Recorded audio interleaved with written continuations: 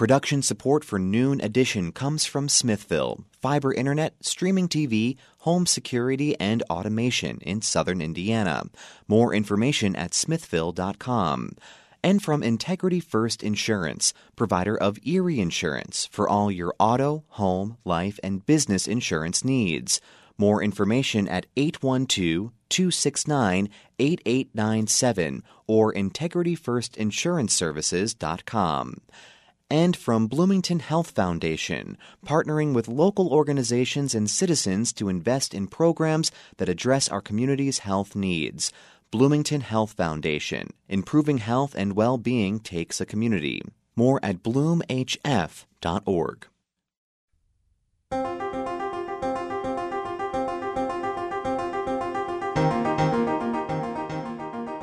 Welcome to Noon Edition on WFIU. I'm your host, Bob Zaltsberg, along with co-host Sarah Whitmire, the News Bureau Chief of WFIU and WTIU.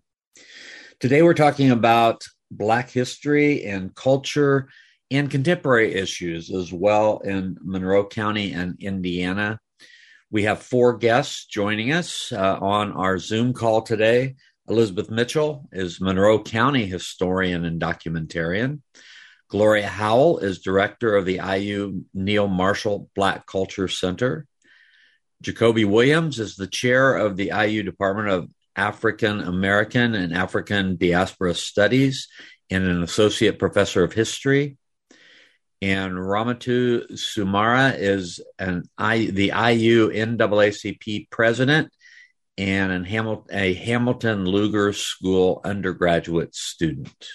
If you have questions or comments, you can send them to us by email, news@indianapublicmedia.org, or you can follow us on Twitter at Noon Edition. Dr. Williams, I wanted to start with you today. I know that you can give us, and I wish you would, give us a little background on Black History Month. But then I would like for you to follow up on whether you think this year feels a little bit different because of all the debate about how Black history should be taught.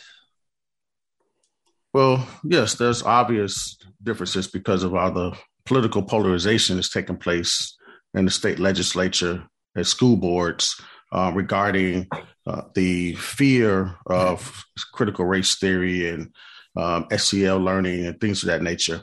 But the due diligence of scholars like myself, teachers and administrators continue to value Black History Month and all of its resources, its celebrations and success. Myself, to speak just anecdotally about my own contributions, currently I'm trying to take a break now between speaking engagements. I visited over 19 elementary, middle schools, and 4 high schools. It's in the last 2 to 3 weeks, giving Black History Month presentations, despite some of the controversies that some on the right and others have about teaching the contributions of African Americans as a problem in schools today. I'd like to open this up, this particular question, open up to the rest of you. Liz Mitchell, I know that you're a historian here in Monroe County. You know more than anybody else about the history of Monroe County and Blacks in Monroe County. And does this year feel different to you? Yes, it does. I don't understand the censorship or trying to implement censorship, spending a lot of money to try to silence the truth where you could put those funds to good use somewhere else. Everybody has a dark past, even as a nation and as individuals. We can all make claims that we've had moments that we wish we could do a do-over.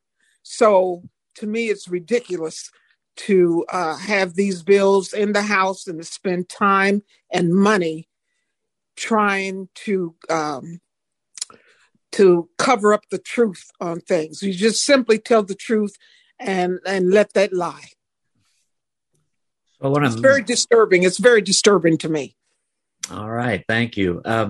Gloria Howell is the director of the Neil Marshall Center. So when you are dealing with and talking to students, does this month feel different to you than in past years? To some extent, yes, but also to some extent, no. And I say that because I tell students and I tell anybody who knows anything about the Black Culture Center or who wonders about what we do, it's Black History Month 365 where I work.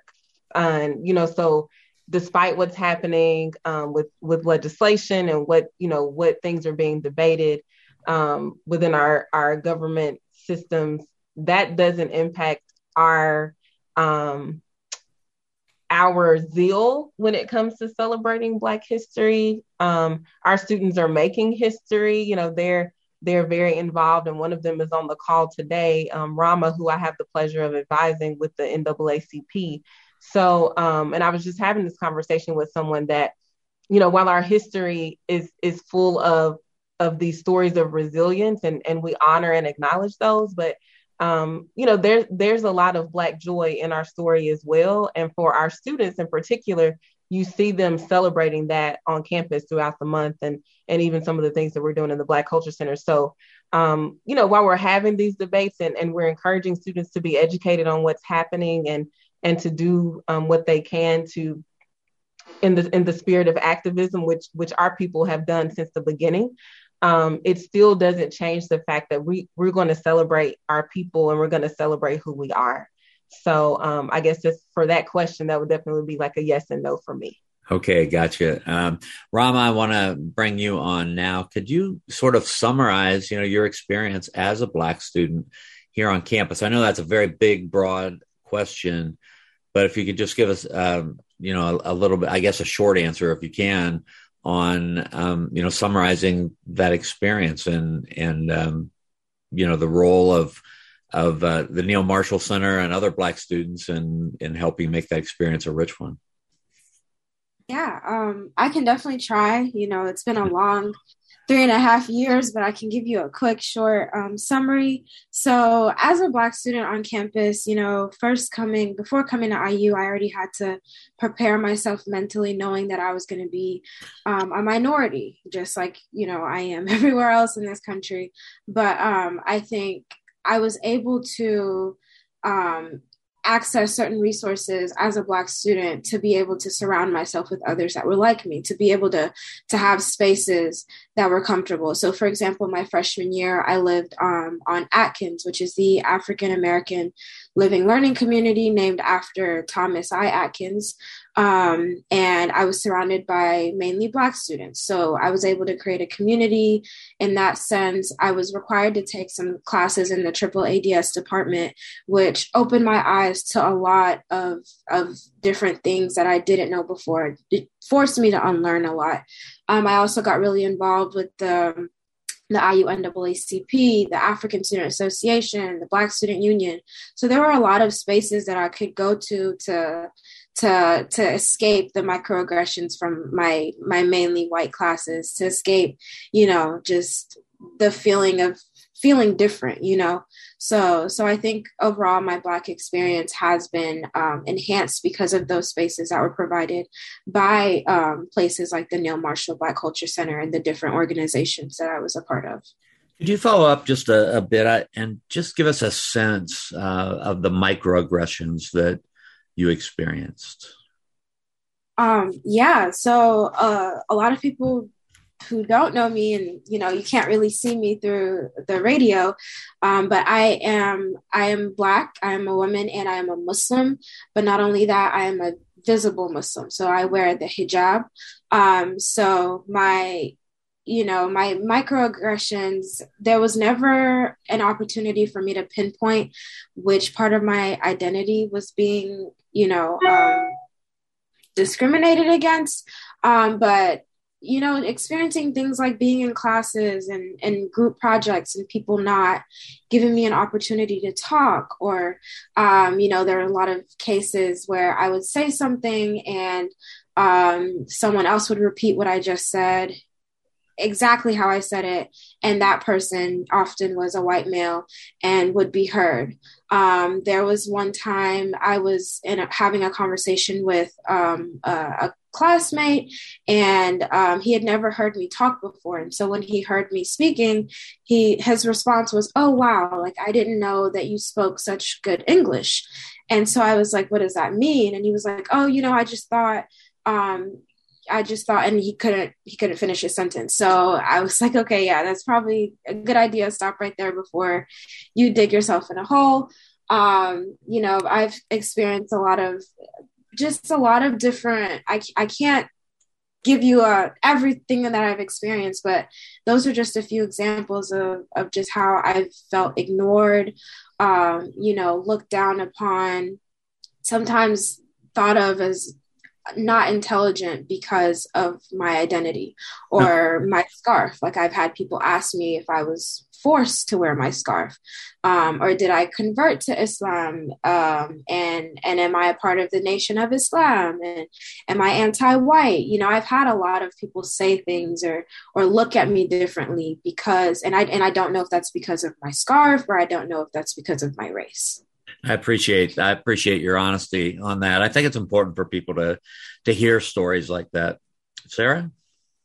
Yeah, I think that's really interesting. Dr. Williams, if you could sort of almost follow up on that, because I'm just, as a white person, how do you have these conversations, being mindful of, like Ramatu said, like digging yourself a hole? How do you have honest conversations about race and be sensitive? Well, first we have to make sure there's an area of civility. So it depends on where and what context and what spaces we're having a conversation. So if we just take some of the examples given already, particularly in the classroom, and the way in which I conduct the classroom is forcing students to, I shouldn't say force, but requiring students to take a vow of civility, because I believe the classroom is the only place we have in our society where we can have these open, honest, informed conversations about what some believe to be controversial issues dealing with race and politics, and fueled with all these auspices of emotion. And so in those contexts, in those spaces, the folks are informed by the material, informed by the readings, but we have to have an area of civility. Because the students and society, particularly in the classroom, students are already having those conversations, but they're doing so in their divided silos. African-American students are here, Latino students there, LGBTQ students are in another corner, but they don't actually come together and have these open, honest conversations and debates, and have informed conversations about that. So the classroom provides the space to do that. So I'm often the one facilitating such conversations in those spaces to deal with some of these, what I believe, critical and very important issues, because what we do in Black studies and Africana studies is not just explore the past, but use methodologies that are applicable. So once we learn and have these open, honest conversations about experiences and the history in the past and contributions and struggles and so forth, but there's some methodologies and application that can be used, because most of the students in these courses are one of two things. They are either uninformed, or two, they want to return to their communities to create change, to affect the ways in which their education can change the conditions and the experiences they've had in the past in their own communities. And so we make sure that the material that we use, the learning outcomes that we produce in our classrooms, have those kind of transformative experiences, which has already been articulated here by one of our stellar students. And I have to use that word stellar because our department, African American Afro-Diaspora Studies, is the only one in the nation that has an Afrocentric living learning community attached to it for this reason, because we understand that students are coming in as freshmen at a predominantly white institution like IU with 52,000 students with less than 4% African American, that they're going to face some of these microaggressions. They're going to deal with some of these experiences. So we want to make sure that we are able to mold them from freshmen on how to deal with some of these conditions that they're actually going to face in the real world by having lived experiences right here on campus and in some of those classrooms. And so it's remarkable to see the ways in which those students have evolved politically and become active and strong-willed and confident and able to take those resources and education they've learned from IU and apply them, not just in the real world, but currently here in the current context in these conversations, and even in the titles they hold as office holders in NAACP and others. So you can see the result of some of these controversial, with some think of controversial, but very necessary conversations and debates and experiences that we have in our classrooms. And I try to apply that in my lectures as well. I take students on trips with me. I'm very active in various activist circles where students are active in those places as well. And then in classes like mine, I'm being long-winded here, I end in a second. I teach what some on the right may be thinking are critical race theory classes. Yes, we do that in graduate classes. And some of those students that I have are some of the most right-wing conservative students I've ever experienced. But after having that 15-week course, actually change their ideas. They become critical thinkers and think for themselves and realize that much of their positions are hegemonic discourses of their community that they've never challenged before. They don't know why they believe what they believe. And so what we foster in our courses are critical thinking, force you to choose for yourself, make up your own mind why you have certain political beliefs. And many of those students end up joining our causes. And so those on the right might call that indoctrination. We call that in higher ed critical thinking, fostering learning outcomes, which is the point of any higher ed institution, to leave with not just a degree, but to leave more enlightened. I want to follow up on some of the things you said with Gloria Howell, because you're involved with a lot of the programs in inclusion and improving campus diversity here at IU. Dr. Williams, mentioned some places where this is happening. Can you give us more of a sense of other programs that you think are really successful in furthering the inclusion and the diversity here at Indiana University? Yeah, I think it's important to note, and this kind of connects with what Jacoby was sharing, and that is, students have to feel a sense of belonging at the university, and that's where spaces like the Black Culture Center and my colleagues in the other centers, IU is in some ways rare in that we have 5 cultural centers on campus. The Neil Marshall, La Casa, the LGBTQ plus center, First Nations Educational Cultural Center, and the Asian Culture Center. And these spaces were created, one, through student activism, and two, they have continued for the Neil Marshall. It's been over 50 years in providing a sense of belonging and academic, social, personal support to students. So, and I think we have to take it a step further than just making the campus diverse. And it's because there's a lot of diversity is great. And it's good to have, a good critical mass, if you will, of Black students or Black folks, or you can insert any other group in there. But if they don't feel like they have a sense of belonging, and if they aren't benefiting from some of the practices that are happening on campus, then all of that is really for naught, right? So what we do in the Black Culture Center, and to like Rama shared about the Atkins Living Learning Center, the AAADS department, all of those are really, really integral programs and academic unit that really serve students well, and giving them those opportunities and making sure that they're invested in learning about their culture. The Black Culture Center does that in terms of the programs that we have, like the Neil Marshall Leadership Academy, which is a program for freshmen. This year we opened it up to sophomores, but it's a way to get them acclimated to campus while also helping them to develop leadership skills, but doing that from a very cultural perspective, recognizing that it's different to be a Black leader at a PWI for a Black student than it is for a white student or really any other student. So we have that program. We also have a Black President's Cabinet, which is comprised of Black students who are presidents, and Rama is a part of that as well. Presidents of Black student orgs or orgs that serve Black student, serve organizations that have Black students in them. So I think there's some spaces that are that were created as such.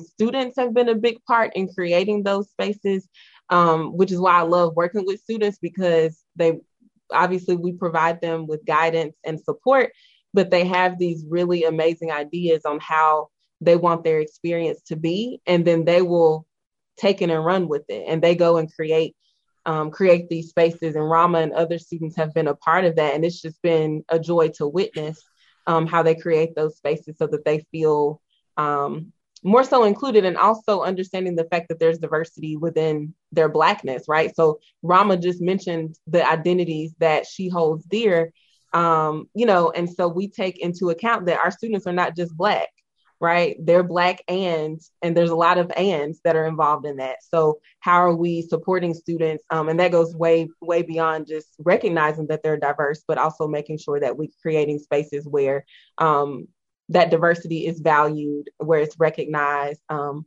where it's celebrated. So we're talking about Black History Month and issues of Black culture today on Noon Edition. We have 4 guests with us: Elizabeth Mitchell, Monroe County historian and documentarian; Gloria Howell, the director of the IU Neil Marshall Black Culture Center; Jacoby Williams, who's the chair of the IU Department of African American, African Diaspora Studies, and an associate professor of history; and Rama Sumara, who is the IU NAACP president and a Hamilton Luger School undergraduate student. So if you have questions or comments for us, you can send them to news@indianapublicmedia.org. You can also follow us on Twitter at Noon Edition. I wanted to bring Elizabeth Mitchell back in because I know that you have a great knowledge of the history of the greater Bloomington community, and not just where IU fits into it, but the greater Bloomington community. I know you were instrumental in an exhibit at the Monroe County Public Library, at the History Center, just a couple of years ago, about the history of Blacks in Bloomington.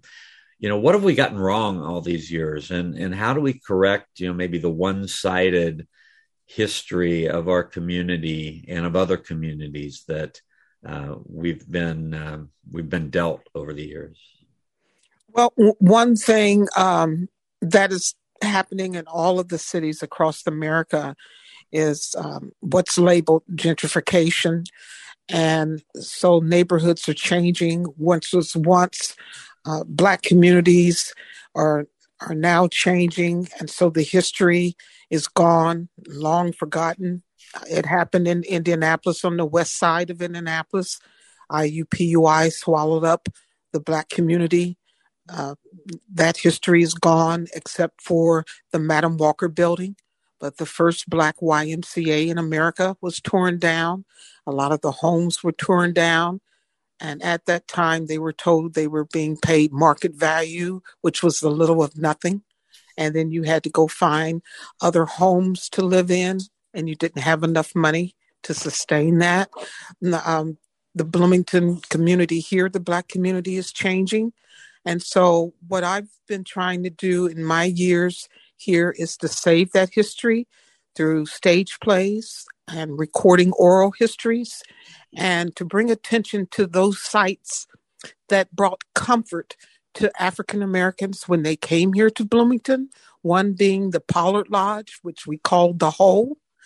That was recently listed on the endangered list, more so to save it and bring attention to it, especially to that community, which is rapidly changing. And to me, it's just important not to forget that it took all of us to make the communities what they are, good, bad, or indifferent. It took all of us to do that. And so we can't let anyone stifle our voices and to forget those histories, because African Americans helped to make this community what it is. We've been here since it started. The first Blacks came in 1818. Hopefully, most people know that Monroe County was established on April the 10th in 1818. And at that time, there were 3 Blacks here. They were slaves brought up from Kentucky. And later, there were two men listed as colored who bought lots at the public land sale here. And by 1821, we had 25 persons of color living in Monroe County compared to almost 2,000 whites. And so we had the Underground Railroad through here. Not only were there whites saving blacks, but there were plenty of black Underground Railroad conductors that never get recognized, as well as there were black slave hunters here.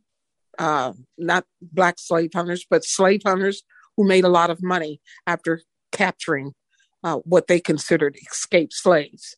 You might not have been escaped. You might have been free, but they take them back.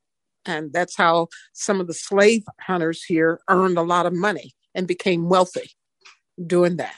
So things are slowly changing, and we had to be cognizant of that and recognize that, and not to forget the history of the minorities in this county. Elizabeth, can you talk a little bit more about the Underground Railroad stops in Monroe County, where those are, and the role of the Underground Railroad? Sure. South Rogers was the main road into Bloomington, and on the southeast part of Rogers, down where, if you're familiar with Bloomington, the Switchyard Park, down in that area, there was a farmer by the name of Sam Gordon who had a farm there. His house was a stop on the Underground Railroad. Across from him, where now is a electrical plant, across from the warehouse on Rogers, that's where a black woman and her sister, Auntie Myers, and her sister lived. They were major conductors on the Underground Railroad, and they brought slaves up from Salem. There was a black man named William Hawkins that brought slaves up who made it to Salem, and he brought them to Bloomington and handed them over to Nolly Baker, who was a barber here. Nolly then was able to get them up through Martinsville, Indiana. Everybody talks about the fear of Martinsville, but at one time that was part of the Underground Railroad through there. They had the third largest black community in the state of Indiana. And from there you went up through Mooresville. That was one way. Another way was to go out through Unionville. They took a slave named Tony out through Unionville and up to the Levi Coffin House, located in Fountain City. Bloomington played a major part in the Underground Railroad because of the Covenanters who came here. Bloomington basically was about 50-50 on the slavery issue. So it wasn't all that great, but we have to acknowledge that there were Black people saving Black people, and those narratives never get told. All right, I want to follow up with, I guess, Dr. Williams and also, well, all three of you, about the relationship between, Bloomington and Bloomington's history with the university and the teaching of Black history. How much can you take advantage of, having, somebody like Liz Mitchell in town, but also just the various places like the Banneker Center or other locations in the community to help teach Black history? Well, what we do is, well, I shouldn't say we, is like we're only ones doing this, but most of us on campus who value our connection to the community is connect the campus and our students to those locations. Mm-hmm. So in AAADS, or Africana Studies as a discipline, what we believe in is in our methodology, in our discipline, is reciprocity, meaning the work that we do as scholars must impact and influence communities in which we study. Therefore, the time that we spend in those communities can't just result in books that we write for the ivory tower. It must also, the work that we spend in those communities, result in the kind of scholarship we produce. So there should be some reciprocity there. And one way of doing that is also incorporating our students in those spaces as well, as our students are required to, our undergraduate and graduate students are required to spend time in the communities so that we have those connections. We as a discipline, this department only exists because of the activism in 50 years ago, as we celebrate our 50th anniversary as one of the oldest departments in the nation this year. It was born out of activism, and that was activism from the community and from folks on campus. It was a combination of the two.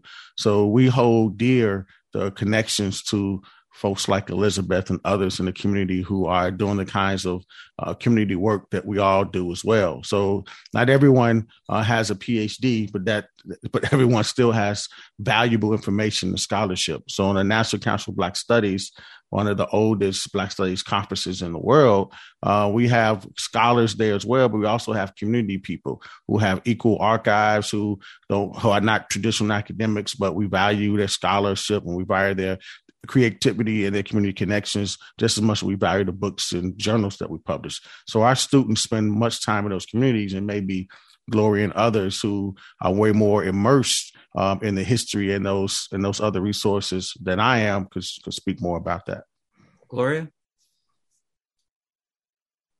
Yeah, I think we definitely try to connect, bridge town and gown gaps, if you will. That's something that I'm very passionate about at the center, in terms of helping students to know, one, that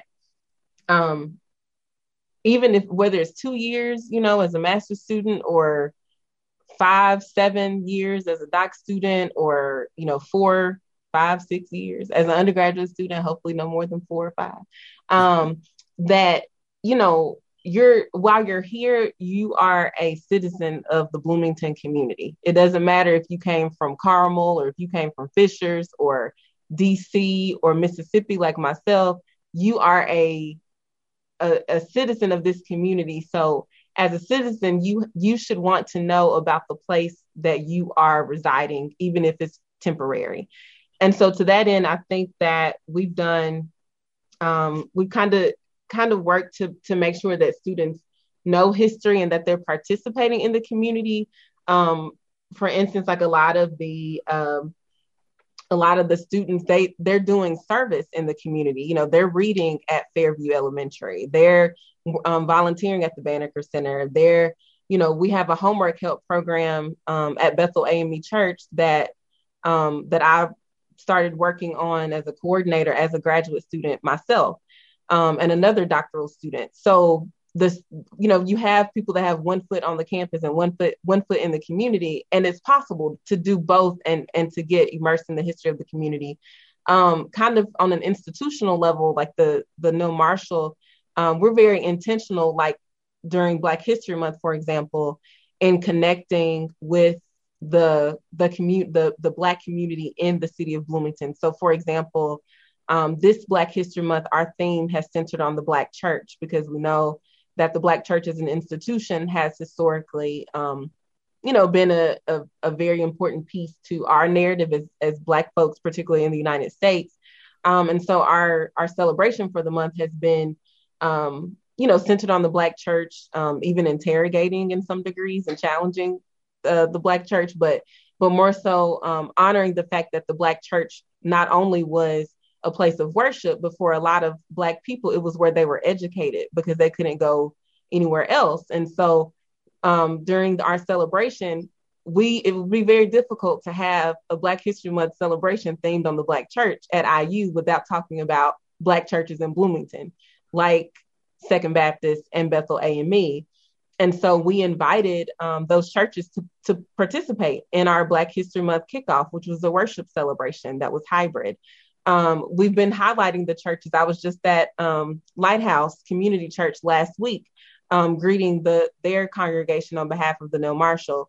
We've had, events where we've partnered with community folks. I have a very close relationship with Shatoya Moss, who is the Safe and Civil City Director for the city of Bloomington. We usually plan our events a lot together for Black History Month. Last year, we hosted for the first time a joint kickoff celebration, because I've never understood why there were 2 Black History Month kickoffs in one city anyway.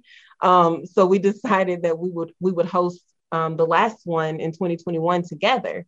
And it's amazing to see, the students find out different things about the city of Bloomington. They're finding out about the Bridgewaters family, the Eagleson family, a lot of the things that Mrs. Mitchell has researched and has been a storyteller for. These students are finding out for the first time, when they come to IU, and they're getting involved in student orgs like NAACP, or they're taking classes in the AAADS department. And so we try to be intentional with making those connections for students, so that then they're sustaining those connections by, doing service at these spaces, but also like just visiting the churches even, or whatever the case may be. We try to build those connections, because I tell anybody that the Neal Marshall would not be the Neal Marshall without Black folks in the city of Bloomington, who helped to develop and sustain our center. So that's very important. Okay, thank you. Sarah?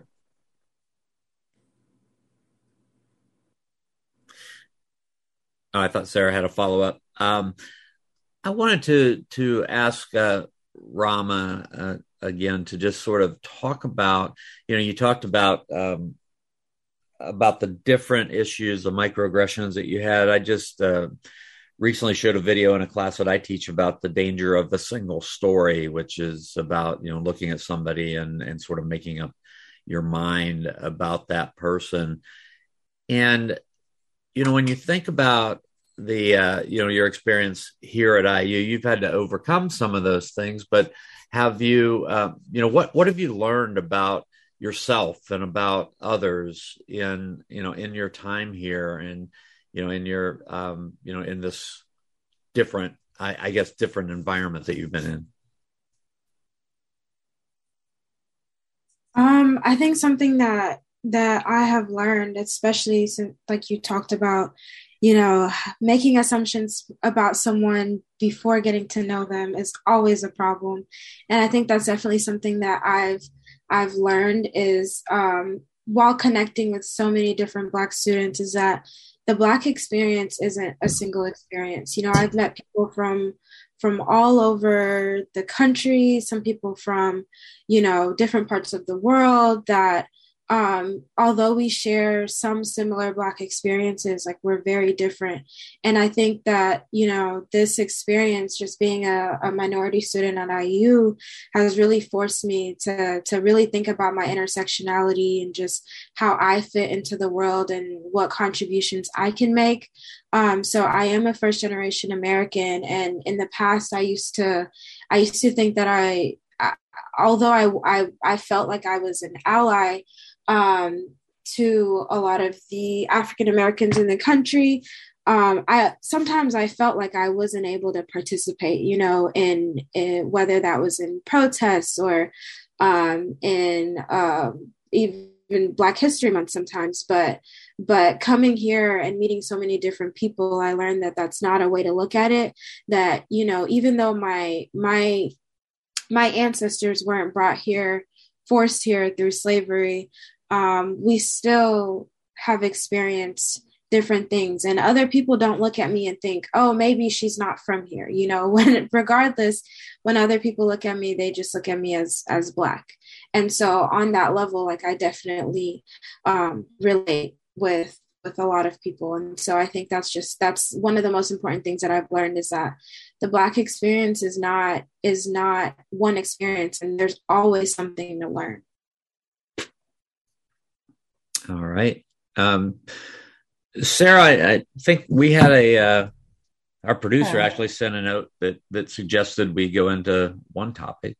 Elizabeth, maybe you can chime in about this, but the question was just about Eagleson Avenue. And I know that's something our newsroom has reported on quite a bit, just the renaming of Jordan Avenue. Can you talk a little about the Eagleson family and the renaming of that street, Elizabeth? Yeah, sure. I was on that committee, renaming Jordan committee, and also on the dedication committee for that. We had decided that it was time to recognize African Americans in the community that was associated with the community and IU. The community, the Black community of Bloomington, has always embraced the Black students at IU. At one time, as you know, Black students were not allowed to stay on campus, and they stayed in homes, individual homes here at various homes. people recognized the Mays house, but there were other homes that students stayed in.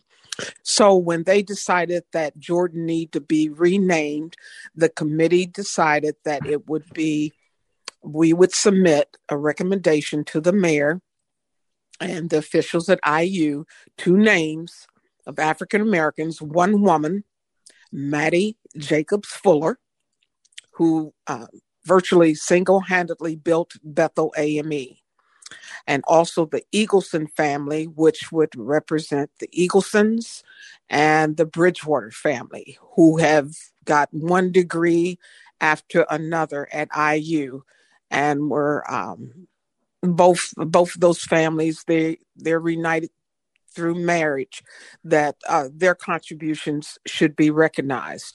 So in the end, it was decided that Eagleson would fit the need for the city and also IU. And that's how that came about, and deservedly so. That family had a lot of hardships at IU. IU was no better than being in Mississippi, very racist. And so, if nothing else, apology would be made through this action because of what had been done to the Eaglesons family. They persevered, were resilient, and quite a few of the members went to IU and got degrees. So it's just to honor the accomplishments of that. We've got several other people that had gone to IU and were from this community that need to be deserved and recognized, and that has not happened yet. One is Dr. Ezra Alexander, who had to sit in the hallway to get his degree. So IU and Bloomington still have a lot of work to do to recognize the contributions of African Americans in this community, and they need to do it at speed. We tired of waiting. So those people, Maddie needs to be recognized, Dr. Ezra needs to be recognized, and I'm sure I can come up with quite a long list of others who've made significant contributions to IU as well as this community and the state of Indiana for that matter. I know you can, and I think a lot of them were recognized. I mean, you did include a lot of them in the exhibit that was at the History Center, and I know I learned a lot from that. Dr. Williams, I'd like to return to this issue of, we're in Black History Month this week, and it just seems like it is such, I won't use the word unusual, but it's just different from the last few years because of what's going on in the state legislature here and in other places. And I would just like to get your take on, how do we get back to this place where we're even debating whether we should be talking about certain parts of the history of our country when it comes to, racial issues? Well, these are not new phenomena, unfortunately. So as a historian, to be quite frank about it, history ebbs and flows. And some of the exact same rhetoric, the exact same language, the exact same words, the exact same sentiments are some of the same sentiment used by segregationists over 50 years ago to stop integrations in schools, to stop the kinds of educational inclusion and diversity issues that we're dealing with, that we actually value today. You take it back 50 years prior to that, to the turn of the century, when we had what we call the Negro problem. This is some of the same debates that Du Bois and Booker T were dealing with those, quite frankly, white supremacists and segregationists. And I know those on the right hate to be called racist. They hate to be called all these various forms of racial language that identifies them as white supremacists. But I'm very quick to point a mirror to them, and I'm saying this as someone who spent too many times here in Indianapolis and Carmel, in Atlanta, and some various places around the South, not to name all these places, at the school board meetings, having debates with these parents and others who use the same language and the same rhetoric as these white supremacist, racist segregationists. So if that's not what your intention is, you shouldn't be using it. But these are the same arguments that are put forward. These are not new. So you can find them against the Brown v. Board education decision using the same language, the same rhetoric, the same positions. We can find them in the 60s as African-American students are asking for African-American studies to be included in their curriculum. And when we talk about the student movement, we often forget that there's a movement in the high schools too in that period. And the resistance from various school boards officials in places like Chicago, for example, where integration of schools were resisted, and you had the superintendent putting students in wagons rather than integrating schools. You had moving with students to include African-American teachers in those facilities. And you can see the same language, the same rhetoric that you hear today from my state, for those on the right, to be quite frank about it, who are resisting these kinds of inclusion and equitable teaching resources. And you can see some of the same languages and experiences taking place from those students who are advocating, especially amongst the LGBTQ community and others, to be included in these conversations. So for African Americans, this is not a new phenomenon. Our entire existence, unfortunately, has a trace of struggle to it in this country, whether it's voting, whether it's education, whether just the right to learn about yourself, to learn about your place in history and participation and inclusion in American society as a citizen. These are not new phenomena. So unfortunately, once this issue is resolved, when it is, I can guarantee in the next decade or 2 or 3, we will revisit the same thing again. And I often tell these parents and others at these school board meetings who feel that they don't want their students to feel guilty about learning about what they think are issues and experiences of African Americans that make them feel bad. That's one selfish way of thinking about it. What about the African Americans who actually experience those horrendous, atrocious acts? We still face those kinds of traumas in their everyday lives. You don't care about how they feel. And so it's not about making people feel less than or emotional or sad or guilty about anything. It's about addressing the past. If we address it now, we won't have to have these kind of critical conversations 50 years later. But the problem is we had resistance to these kinds of teachings 50 years ago and throughout that time, and we're having the same thing now. So we haven't gotten to the root of these problems. And most of them are structural. Most of them are institutional. Most of them are designed by folks on the school boards, especially in communities like mine. And I'm particularly talking about the South Side of Chicago and others, where you have folks foreign to your community deciding how decisions are made for your community, particularly when we talk about school boards and so forth. And now we're beginning to see a little bit more inclusion, a little bit more equity. We're not quite there yet. And you see the forces of those who have various, be quite frank about it, white supremacist ideological views, who put a form of resistance up to stop those kinds of progressions. And so as one who has spoken egregiously and exclusively about the subject across the country at various national and local levels, students do not have a problem learning the history. They are open-minded, and we owe it to them. We owe a respect to students and to the youth to teach them the truth, not to romanticize it, not to sugarcoat it, but they can handle hard histories. It's the parents that have a problem with it. And most of the parents have this problem because of these political polarized issues that we deal with today.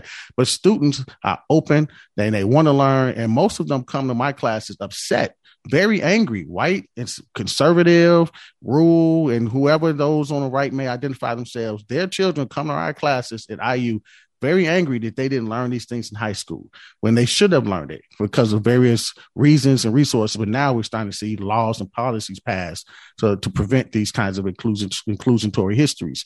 And so we are very disrespectful to the youth and very disrespectful to students if we don't teach the actual truth and the hard truths of the past. This is not taking a judgment, but we have to be objective and we have to be balanced in the way in which we do things, to use their language. And the one way of doing that is including all stories. So there's two ways of teaching history. There's a top-down approach and a bottom-up approach.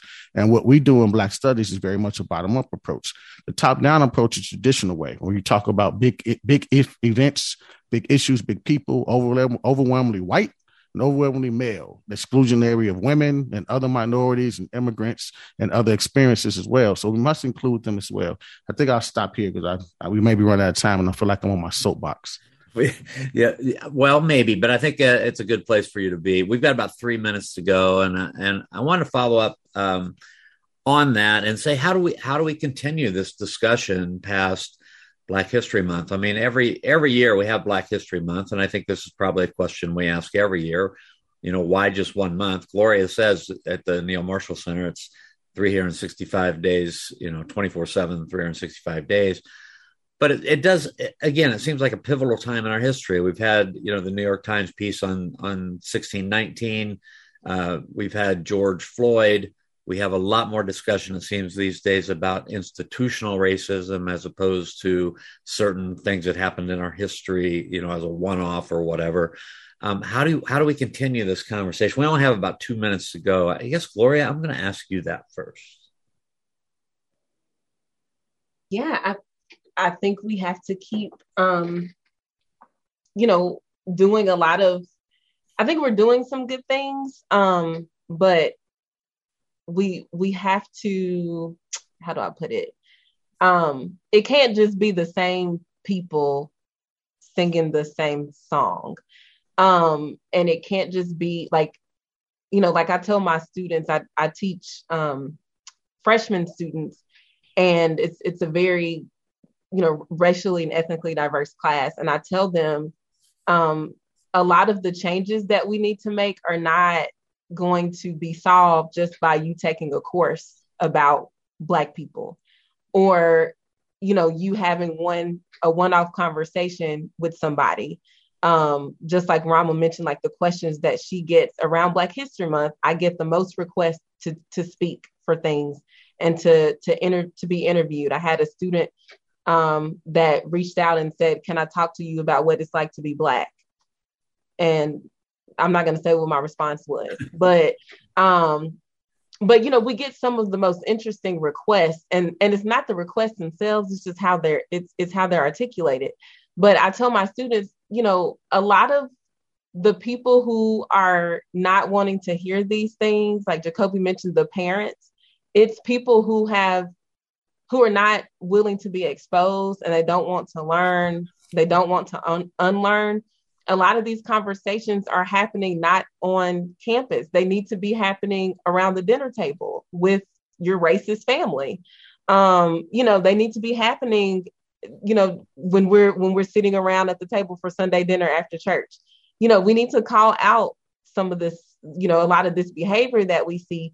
And a lot of times it's difficult to do that when it's somebody that we're close to, or somebody that, we didn't think had those types of ideas. So I think a lot of these things are just calling people out to call them, to bring them in. And if they don't want to come in, well, that's just them. But, we have to start widening and spreading, like kind of casting a wider net with who we're having these conversations with. All right. That's the first step. All right. That's great. That's a good place to end our show today. We are out of time.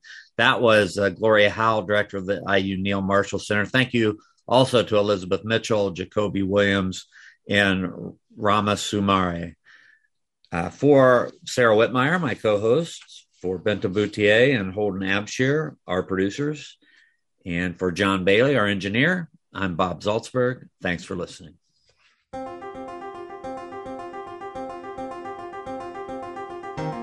Production support for Noon Edition comes from Smithville, fiber internet, streaming TV, home security, and automation in southern Indiana.